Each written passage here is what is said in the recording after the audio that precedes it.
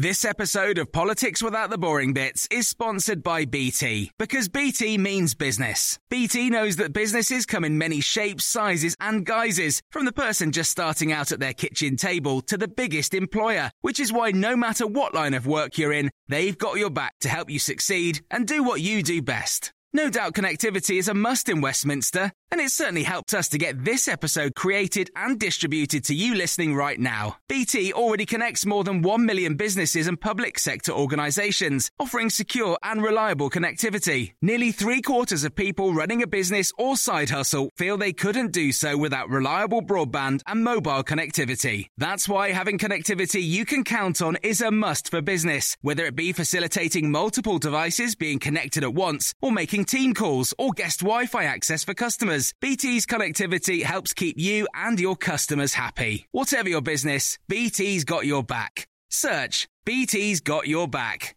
This episode of Politics Without the Boring Bits is brought to you by Luton Rising, owners of London Luton Airport, the UK's most socially impactful airport. Find out more at lutonrising.org.uk.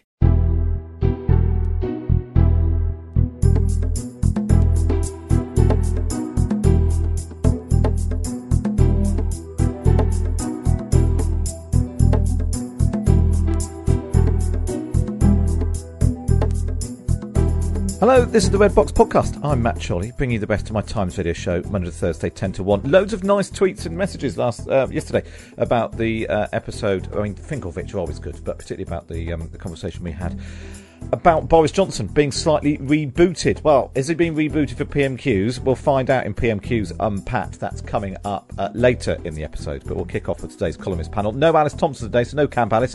Instead, it's John Kampfner and Kate Andrews.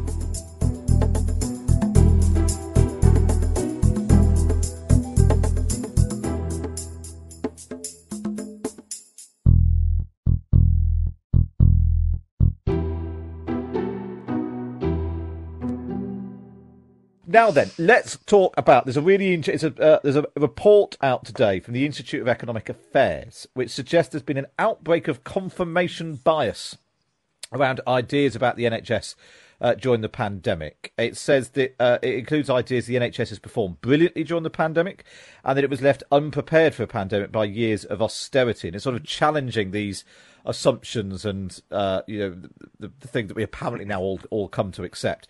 I mean, we should point out the Institute of Economic Affairs is a think tank on the right. It's previously called for a sort of more privatised healthcare system. But is it right, do you think, Kate, to be challenging these assumptions about the NHS? Because I'll be honest, having done it before myself, any sort of implied criticism of the NHS, it's almost, blasphemous to do it. Yes, sacrilegious. Well, the IEA is my old stomping ground, and I'm very much in line with Dr. Christian Niemitz's findings in this report, as somebody who's criticized the NHS as well on, frankly, many occasions. Unfortunately, very quickly, people want to make it a personal issue. They want to make it an issue almost of moral character, that somehow you're attacking the doctors and nurses and staff who've worked tirelessly throughout a pandemic or at any time to help save people's lives. But, there's no mention of that in this report, despite what some Labour MPs who will go unnamed have been saying on Twitter. The report is looking at the systems, the institution, the structure in which these doctors and nurses and staff have to work in, and it's showing how oftentimes it disappoints. What do you think, John? I've tried to sort of dip my toe into this before with limited success, but the joy of the distinct is entirely possible to say, blimey, nurses and doctors work on the front line have been extraordinary in the past 12 months, but the NHS is just an arm of the government, and sometimes it does stuff well, and sometimes it does stuff badly, and we should be able to point out the bad stuff.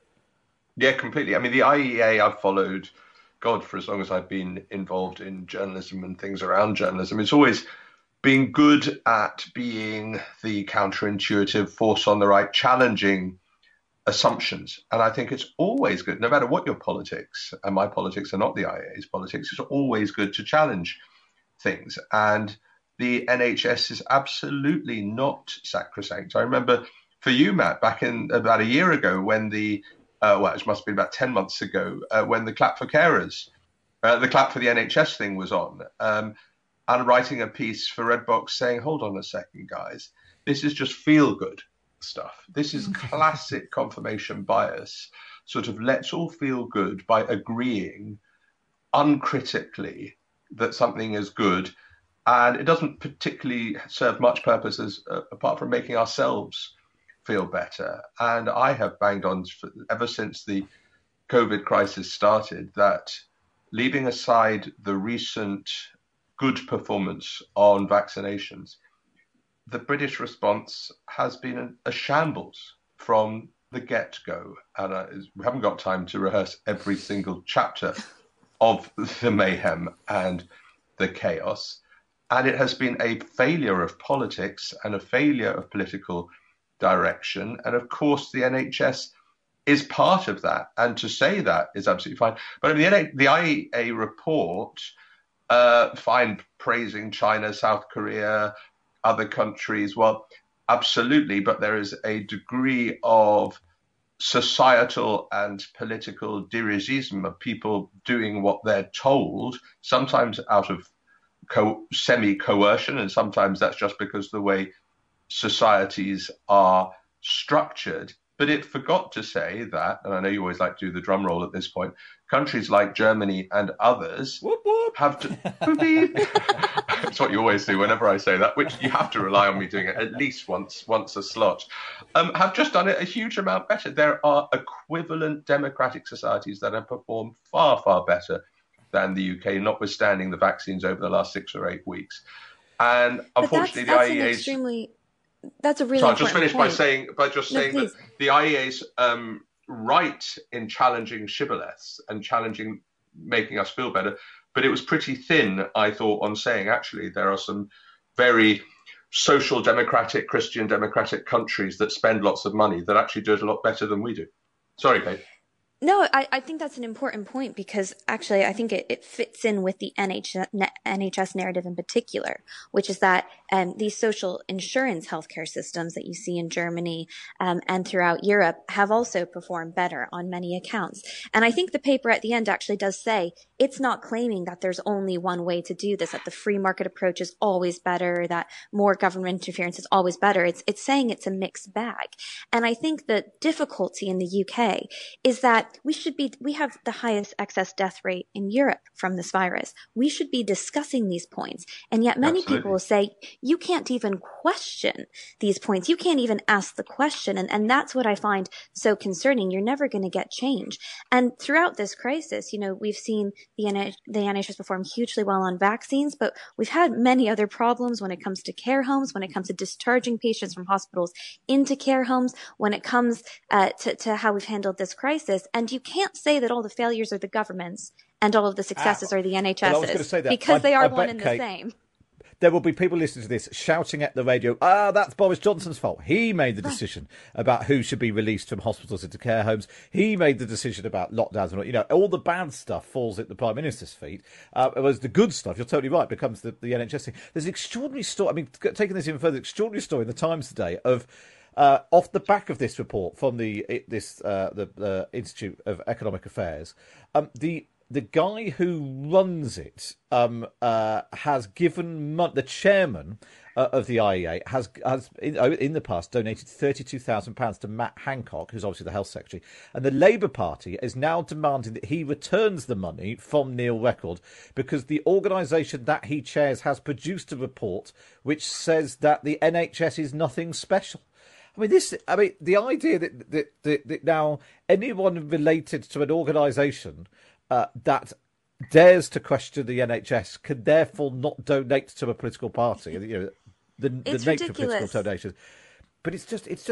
Well, yeah. I'm in danger of all agreeing on this, but it does strike me as like a bit crackers that we can't say that there are bits of the NHS which don't work brilliantly well. Well, it's also a bit of a misinterpretation, I think. I don't know if it's deliberate or if they just don't know, but Neil Record is a voluntary chairman. It's an unpaid position. And he's not running the IEA. The Director General runs the IEA. I think the IEA said he hadn't even seen the report when it had come out. In a personal capacity, before Matt Hancock was health secretary, he made this donation. And if we're, I think it really is trying to police thought, is trying to police opinion. And, I can't think of a time really in recent history where we've needed debate and new ideas circulating more, because we have to come back from this crisis and we're going to need some innovative, bold ideas. You don't have to agree with them, but, at least listen to them. Don't try to shut them down. I think probably what's going on here is just a little bit of the Labour Party trying to be a bit spikier, and they seem to have decided that this week is cronyism week, and every bit of evidence they can find, and then they go and appoint a failed Tory MP and minister as a head of some government body, which also sort of slightly helps, which is a sort of separate point. So it does just feel like they've sort of leapt on that. John, let's talk about border controls, which once again we seem to be in Goldilocks territory, where it has been declared they are both too little, too late, and not substantial enough, while also being excessively draconian and an outrageous attack on civil liberties. The threat of 10 years in prison if you lie about where you've been when you arrive in the country. Where do you stand on this? Which of the three bears are you? I mean, you can actually be all of those things. If you forgot to put the oven on, and then you realize, oh my God, I've got to produce the food in 20 minutes. You then turn it up far higher than you originally intended, hoping that you're going to, whatever you're cooking is going to come out right at the end. And of course, it doesn't. The border fiasco. I also have to think of synonyms for fiasco: furore, mayhem, crisis, mess up. I could think of other words that would not pass the taste threshold as well.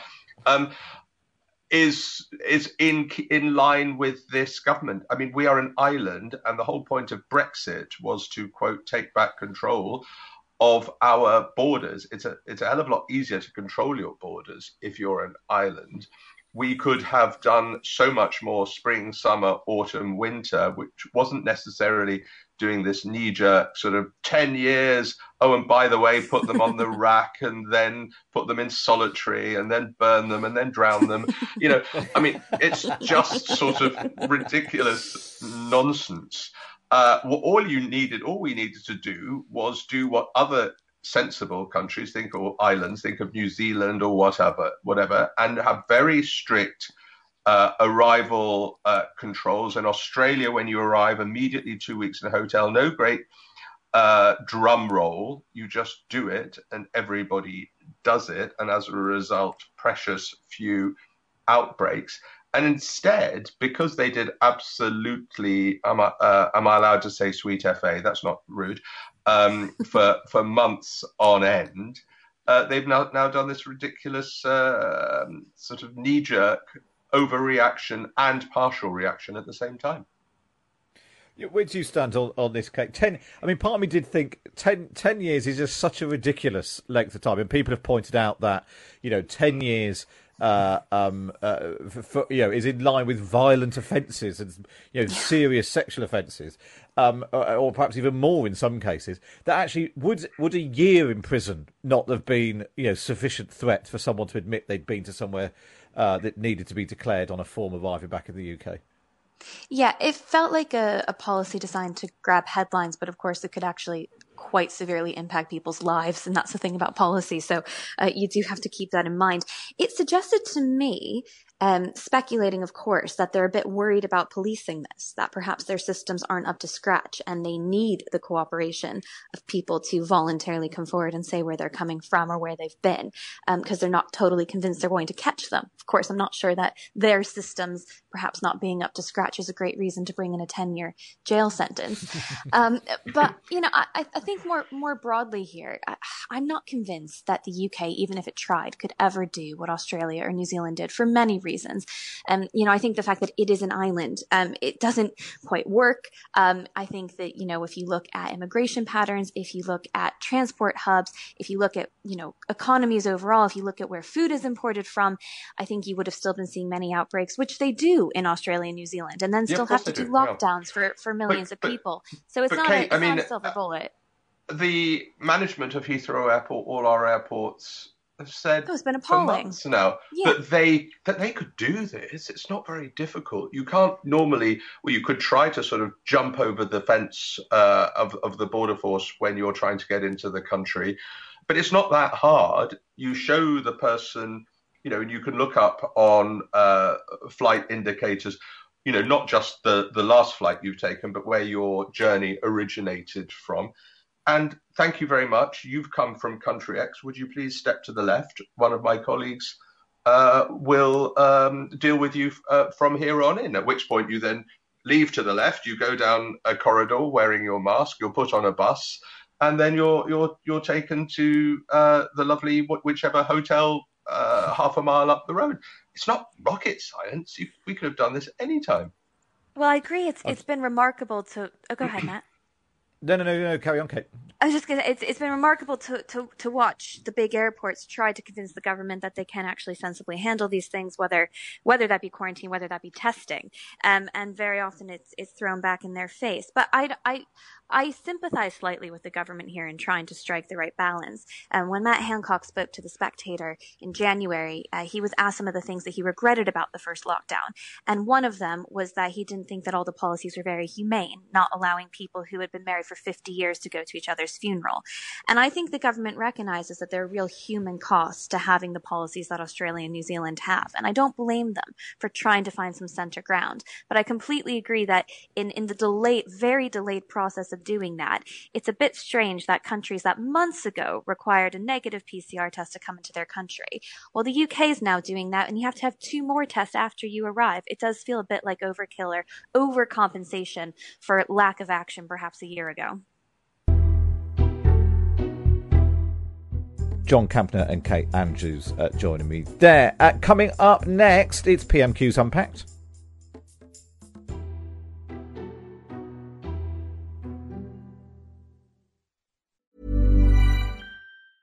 When you're ready to pop the question, the last thing you want to do is second-guess the ring. At BlueNile.com, you can design a one-of-a-kind ring with the ease and convenience of shopping online. Choose your diamond and setting. When you find the one, you'll get it delivered right to your door. Go to BlueNile.com and use promo code LISTEN to get $50 off your purchase of $500 or more. That's code LISTEN at BlueNile.com for $50 off your purchase.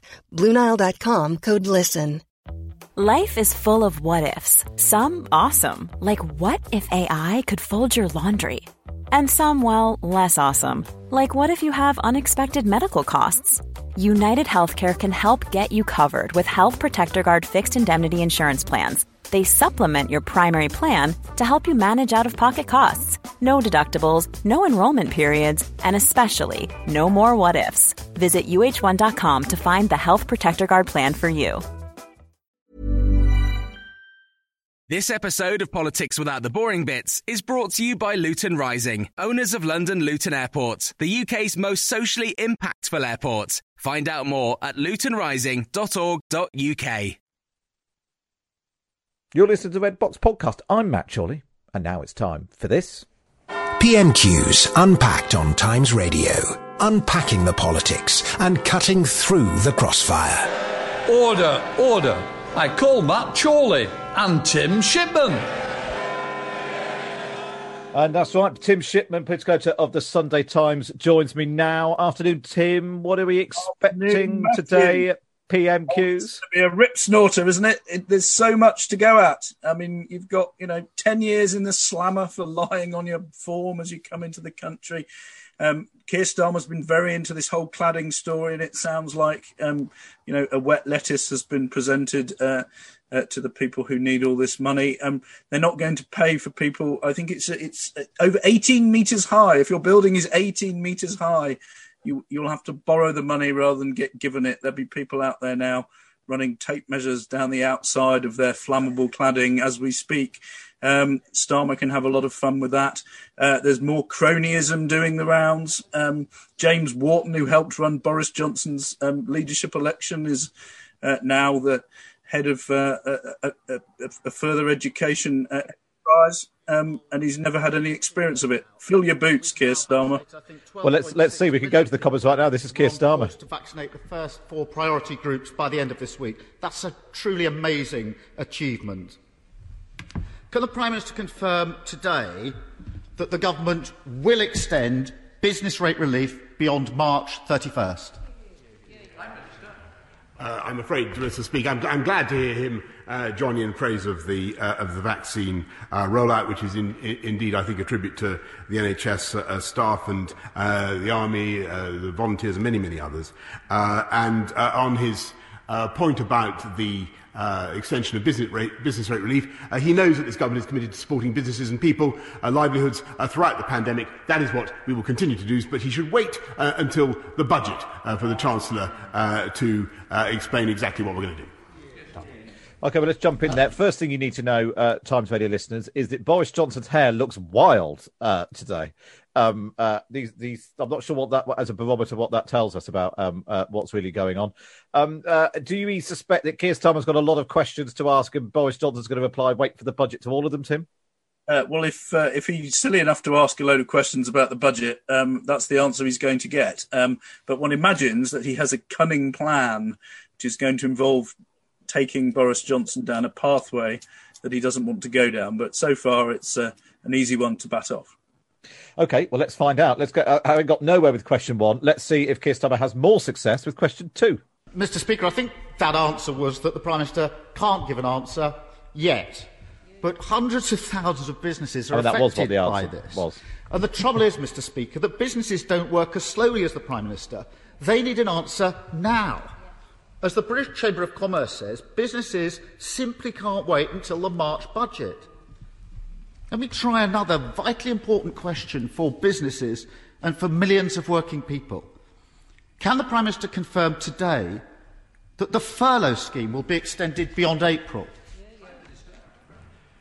Mr. Speaker, I think most people in this... I'll tell you what, if we jump in there, Tim, should we have a guess what Boris Johnson's response is going to be? For the budget, but really he doesn't even need to wait for the budget. He could have just read the Sunday Times for the last 2 weeks, which has basically said that the furlough scheme will be extended. All the indications coming out of the Treasury is that Rishi Sunak will extend all of these schemes until such point as this crisis is over. Keir Starmer knows that. He's just trying to get him to say it. And Boris Johnson is falling back on the answer that every Prime Minister gives in these circumstances. But clearly there are businesses that are suffering, and this may have a little bit of traction with some of them. But as slightly pointless parliamentary shenanigans go, this is up there, I would say. I suppose what it does do is it appears to put Keir Starmer on the side of those businesses by saying, come on, you need to confirm it. And it's making Boris Johnson look a bit squirmy, but, wait for the budget. Let's see how Boris Johnson says, wait for the budget. This country are aware that we're going through a very serious pandemic in which rates of infection have been steadily brought down thanks to the efforts of the rich people. I think also members of this House are familiar with the notion that in just a few days we will be setting out a roadmap for the way out of this pandemic, a roadmap that I hope the Right Honourable Gentleman and his colleagues will support. Though the support, as we know, tends to be a transitory thing, Mr. Speaker. 1 week we have it, the next week we don't. But he won't have to contain himself for very long. Keir Starmer. Well, there we are. That was very much you won't have to wait long for me to tell you what is coming or isn't. It's still 3 weeks away, to be fair to Keir Starmer. And even Boris Johnson's update on the rules is a fortnight away. But, it buys him time to get through this week, and let's look forward to next week with the same answer. Well, let's see what other question Keir Starmer's not going to get an answer to next. Mr. Speaker, let me let the Prime Minister into a secret. He can take decisions for himself, and he doesn't need to leave everything to the 11th minute. If I were Prime Minister, I'd say to businesses, we'll support you now. We'll protect jobs now. Because the CBI, the Federation of Small Businesses, the Institute of Directors and the British Chamber of Commerce have all said the same thing. They all say, Prime Minister, they can't wait until the budget. The Prime Minister may disagree with me, but he's actually disagreeing with businesses. Why does the Prime Minister think he knows better than British business? Let's just jump in there, Tim, because there's something that really resonated.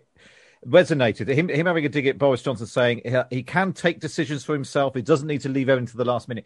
One of the things that has come up in all of the focus groups we've done on Times Radio, and I think that's true of of the ones that you've done in the Sunday Times as well. Is it this sort of sense that comes in sometimes that Boris Johnson's sort of a puppet of other advisors around him, that he's, poor Boris Johnson, he's only doing what his advisors tell him, and it doesn't always quite work out properly.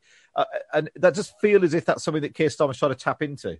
Yeah, totally. I mean, very strongly you get that sense of...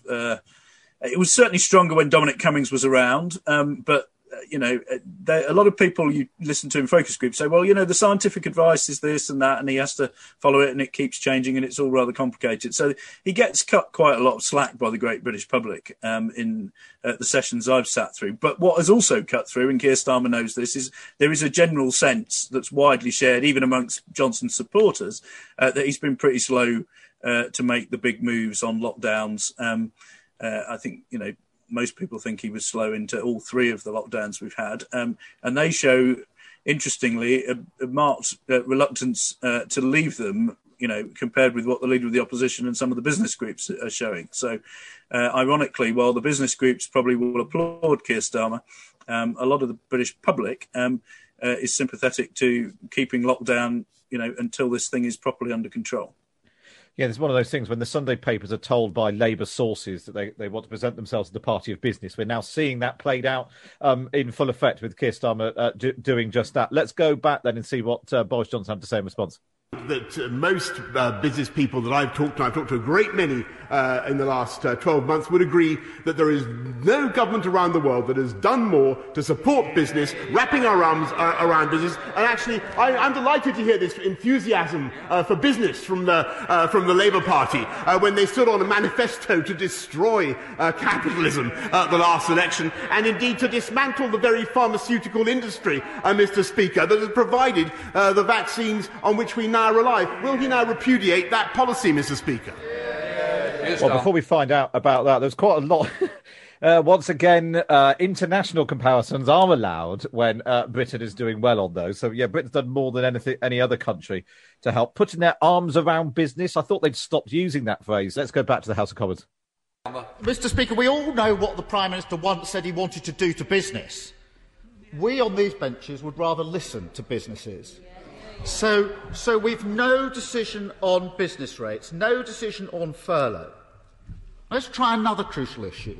And Prime Minister, no excuse for delaying this time, because this has to be decided before the March budget, and the Prime Minister doesn't need to check with the Chancellor. So will the Prime Minister now commit to extending the evictions ban on residential properties beyond February the 21st?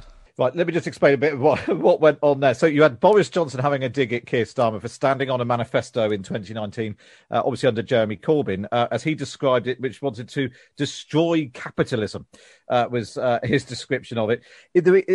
Tim Shipman's back with us now. It is interesting, this line that the Tories have just started to roll out a little bit, that the last Labour manifesto wanted to break up precisely the big pharmaceutical industry, which has done such extraordinary work on the vaccines this year. Do you think that's landing? Well, it would land better if Keir Starmer had been more sympathetic to the Jeremy Corbyn regime. I mean, you've seen some Corbynistas in recent weeks making similar points. They really don't like these big pharmaceutical firms, even though they're the ones who have sorted out the problem to a large degree. That's a very ideological position that they adopted, and the last leadership of the Labour Party was extremely ideological. Keir Starmer wasn't terribly comfortable with it either. So I think the public can kind of smell that is, while it might be a good debating point, it's probably a bit unfair to park it at the door of Keir Starmer. But he's still, it's a legitimate political tactic, and Starmer has to show why it's not fair. Be interesting to see whether he does or whether he just ignores it.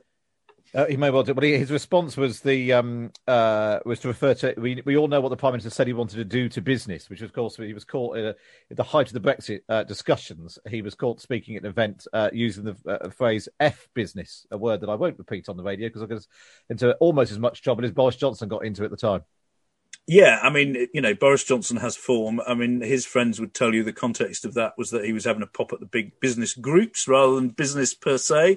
But it's it's a simple phrase that has stuck to him. And that's why Keir Starmer thinks there's a bit of an opening here. I think what business wants, according to the people I've spoken to, is a slow, considered emergence from this COVID situation in such a way that we do not go back into a fourth lockdown. And that appears to be the policy that Boris Johnson and his senior ministers have adopted in the last 6 weeks. And at the moment, while I can understand why Keir Starmer wants to go after Boris Johnson on business, there doesn't seem to be a great deal of discontent between the business community and Number 10 at the moment. They seem content that Johnson and Sunak in particular are doing this in a way that they want. Yeah, and also, I mean, I'd picked up speaking to some business people, although, not everything has gone brilliantly with Brexit and, there are particular issues with particular sectors or particular ports, whatever. On the whole, it wasn't as bad as all of their, contingency planning may have feared. So, it not as bad as the total catastrophe we expected is, that's progress. That's progress. All right, let's go back to the House of Commons.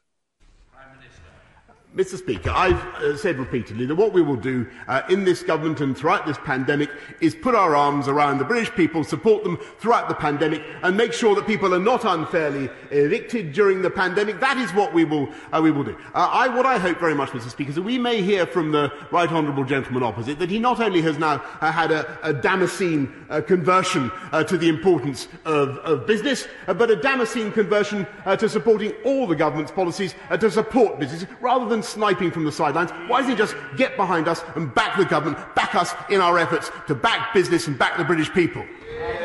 Here's Starmer. Back. This all feels terribly familiar to the focus group we had this week. On the one hand, Keir Starmer is, trying to position himself as being more pro-business. Boris Johnson using the line, well, he's just sniping from the sidelines. And that's something that's come up again and again and again. The public seem more willing to give the government the benefit of the doubt. And they think that sometimes that Keir Starmer is just sort of nitpicking rather than doing anything constructive. Yeah, no, I hear the same things. Going back to what you said earlier, Boris Johnson's hair being wild is generally a sign that he's in a good mood. He doesn't feel he has to present himself in a sort of particularly statesmanlike way. He's happy-go-lucky, like his hair. And so far, this is a session that he's sort of dealing with reasonably happily. I suppose also, I mean, to the extent that we can read anything into it, Keir Starmer asking for extensions of furlough, extensions of business rate relief and so on. As you point out, the Sunday Times has already reported that's likely to happen. Boris Johnson not even having to really bother engaging with the question because he knows it is coming. He hasn't having to, it's a terrible sort of Westminster phrase, but pitch roll bad news on those fronts. Or, he isn't having to say, well, look, we've always said that furlough is going to come to an end and, this is the opportunity, he's quite happy to just say, wait and see, because good old Rishi is getting his checkbook out again. Yeah, no, exactly. I mean, they both know what's coming and they're both pretending they don't. Just as well we're here, Matt. Good, exactly. And this is why this is such a much better way to experience Prime Minister's questions rather than letting it just all wash over you bafflingly. Right, let's go back to the House of Commons again. Mr. Speaker, I'm not going to take lectures from a man who wrote 2 versions of every column he ever wrote as a journalist, who proposed Donald Trump for a Nobel Peace Prize and gave Dominic Cummings a pay rise. Back to the question. Another area where the Prime Minister repeatedly delayed and now changes policy pretty well every day is securing our borders against variants of COVID. Every week the Prime Minister comes here and says we've got one of the toughest regimes in the world. We know his Home Secretary disagrees with him. We know the Health Secretary disagrees with him. Luckily, Mr. Speaker, Oxford University keep track of how tough border restrictions are in every country. They say that there are at least 33 countries around the world which currently have tougher restrictions for the United Kingdom. 33, Prime Minister, including Canada, Denmark, Japan, Israel. There are many others. In fact, they say we're not even in the top bracket of countries for border restrictions. 50 days after we first discovered the South African variant, 50 days. How does the Prime Minister explain that? Mr. Speaker, I'm going to be fair to Keir Starmer and say I think that was with a packed House of Commons, I think he'd have got a good laugh for that dig at Boris Johnson about, I'm not going to take any lectures from the bloke who wrote 2 versions of every column, suggested Donald Trump win the Nobel Peace Prize and gave Dominic Cummings a pay rise. I mean, it landed completely flat in a House of Commons with almost nobody in it. But that's not, and it seemed relatively spontaneous.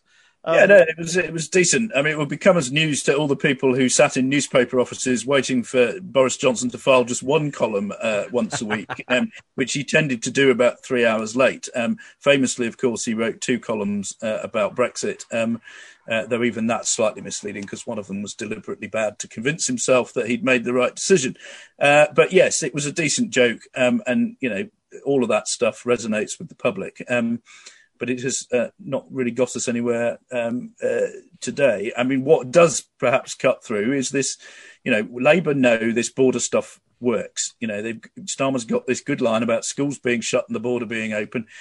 Boris Johnson keeps saying we've got some of the toughest restrictions in the world. Well, we're not in the top 33. So, there's pushing 200 countries. You're making one of the bad international comparisons now, Tim. You remember we were allowed to make international comparisons when it comes to business support, where Britain's doing terribly well, or possibly even vaccine rollout, where Britain's also doing terribly well. But you're not allowed to do it if we're not doing terribly well on borders. No, and this is, in a sense, this is one of those ones I find most frustrating because Labour have got some cut through here. People, I hear in these focus groups, people really, really, really want the border totally shut. Some people because they always want the border shut, but even quite a lot of sort of, progressive Remainers who think, we need to just keep all these variants out. You can't do that indefinitely, of course. And, it's not that the government is just sitting there completely inept. There are moments where you wonder. But on this, they genuinely don't think you should be shutting the whole place down, and they need to explain why. There are economic reasons for that. There are some health efficacy reasons that actually is how effective can it really be. But you never hear the Prime Minister make that argument. And he sort of allows Starmer in to bash him about the head on borders. And he could be a little bit straighter with the public on this.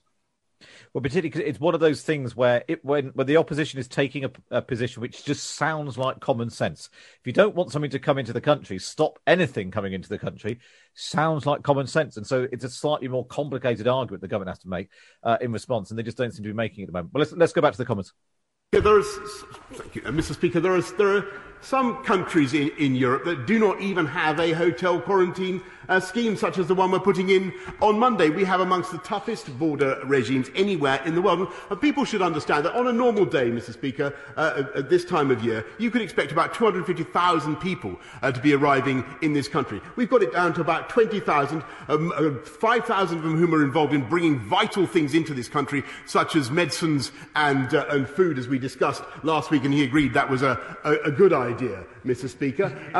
Unless he actually wants to cut this country off from the rest of the world, which I think last week he said he didn't want to do, unless, of course, he changed his mind again, Mr. Speaker. I think that this policy is measured, it is proportionate, it is getting tougher from Monday. I hope that he supports it.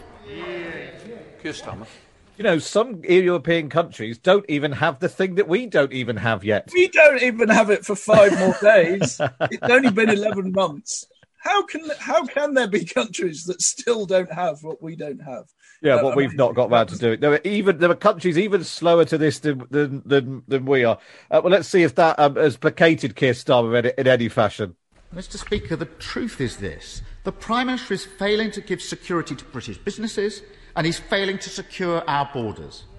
The Prime Minister often complains that we never put forward constructive proposals, so here's 2 for him. Support businesses and protect jobs now by extending furlough, business rate relief and VAT cuts for hospitality. And second, secure our borders with a comprehensive hotel quarantine on arrival.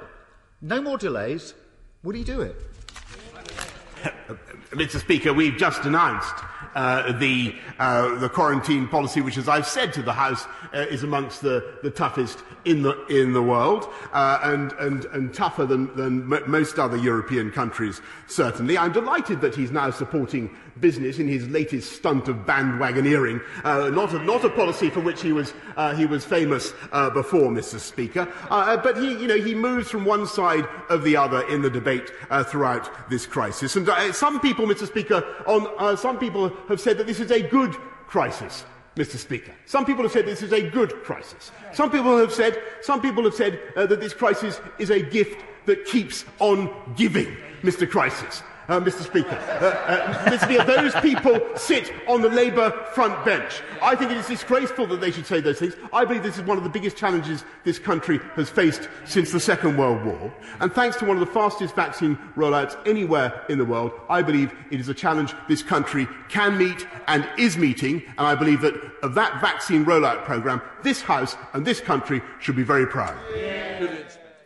Well, there we are. There was a bit of politics on display for both sides there. Keir Starmer again calling for things he knows are coming, so that when they come, he can claim credit for them, extending furlough, business rates relief, and VAT cuts for hospitality. That all seems to be coming down the track in the budget. And then Boris Johnson replying with a stunt of bandwagoneering, an excellent made-up word.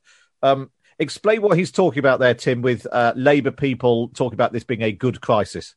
Yes, Charlie Faulkner, the bigwig under Tony Blair, who's been a bigwig under pretty much every Labour leader since, he made some incautious remarks at I think on a Zoom call that he was on recently. Charlie Faulkner works as a barrister when he's not being a very eminent Labour politician. And he was basically saying, it's great, they keep changing the law so all the lawyers can cash in. It's the gift that keeps on giving, which is the kind of stupid, facetious remark that a lot of lawyers make in private. But when those remarks find their way to the front page of newspapers and you're also a politician, it's all a bit embarrassing. I would have put a decent portion of this month's mortgage on Boris Johnson mentioning it at some point. And as you say, bandwagoneering was a nice pre-prepared word. The thing for me that excites me is whether Mr. Crisis is now going to replace Captain Hindsight as his preferred phrase for Keir Starmer. I think he was so keen to get out the crisis. It's a good crisis gambit. Yeah, he was trying to say Mr. Speaker, and it became Mr. Crisis. But maybe this is a Mr. Crisis, a thing that'll stick. Now, I should point out, unusually, we've still got loads of questions, but the pair of them were much pithier today. Yeah, we normally do about 3 or 4 more minutes with these guys. Because they're still blathering on. So it does mean the joy of joys. It does mean we've got time before the news break for Ian Blackford. So now let's hear from the SNP's leader in Westminster. 1.3 million children under 5 are living in poverty in the United Kingdom. This is a truly shocking figure that should make this Tory government utterly ashamed. The Scottish National Party has repeatedly called for a financial package to boost household incomes and reverse this Tory child poverty crisis. The Prime Minister has the power to tackle child poverty right now by making the £20 uplift to universal credit permanent and by extending it to legacy benefits. The Tory government's been stalling on this for months. Will the Prime Minister finally act, or will he leave millions of children out in the cold? Minister. Mr. Speaker, I think that the whole House in this country should be proud of the way we've tried to look after people, the poorest and neediest families throughout the country, not just with universal credit, which the party opposite would actually abolish, Mr. Speaker, but by helping vulnerable people with their food and their heating bills, the £170 million winter grant scheme, looking after people with the free school meal vouchers. And as I've said before, Mr. Speaker, we will put our arms around the people of this entire country throughout the pandemic. We could probably file that away again, Tim, as people asking for things ahead of the budget, which they can either take credit for or afterwards demand to know why they weren't listened to. Well, it suggests that Ian Blackford's been reading The Times, because The Times suggested that Boris Johnson is going to get Rishi Sunak to extend the universal credit uplift for 6 months. Lots of people have been pushing for it to be extended for a year. The Treasury, as is their way, have been pushing to not spend any money. Rishi Sunak wanted a one-off payment. He's been overruled. People who are well plugged in have written that it'll be 6 months, and Ian Blackford's said, right, I'll ask for that then. Great. And what are you hearing, Tim, in terms of, because what is it now, 3 weeks until the budget? What is the mood in the Treasury like? Is Rishi Sunak's become the most popular man in Britain in the last 12 months? He's only been in the job 12 months, I think, sort of this week or next week. How is his current prospects? Has he got tough decisions to make, or is he going to put them off again? I think for the most part, he'll be putting them off again. I think this government is actually rather less at war with itself than it was a few months ago. Traditionally, the Treasury wants not to spend any money, and Downing Street wants to spend all the money. And you've seen rows over, furloughing. You've seen rows over COVID support, and basically, Sunak has got some kind of arrangement with Boris Johnson. They've been having a lot of dinners together, whereby he'll cough up the money now for a few more months. The schemes that Keir Starmer was asking about will get extended. And then they'll put in place a sort of successor regime with lots of stuff to boost jobs and skills and all that kind of thing. But essentially that furlough money will peel away. They're not going to keep paying everybody's wages forever. And they realise they'll have some kind of unemployment crisis. But there's basically an agreement. You come slowly out of the lockdown, you support people for the time being, and then you put in place something else which comes in, either in the summer or the autumn, that looks a little bit different. Rishi Sunak will probably make a few token efforts to claw back some money. There'll be a little, he'll be able to say to the markets, look, I'm doing a tiny bit of consolidation here, but you're not going to see massive tax rises in the budget. All that stuff's for later in the year. Well, that's it for this episode of Red Box. If you've enjoyed it, don't forget to subscribe wherever you get your podcast from. Maybe even leave us a rating because it helps with the mumbo-jumbo charts. We release an episode every day, Monday to Thursday, featuring the best bits of my Times Radio show. You can listen to the whole thing Monday to Thursday, 10 till 1. It's available on DAB, online, via smart speaker or on the Times Radio app. And if you want to read more about all of the stories we've been discussing, then go to times.radio/subscribe. This episode of Politics Without the Boring Bits is brought to you by Luton Rising, owners of London Luton Airport, the UK's most socially impactful airport. Find out more at lutonrising.org.uk.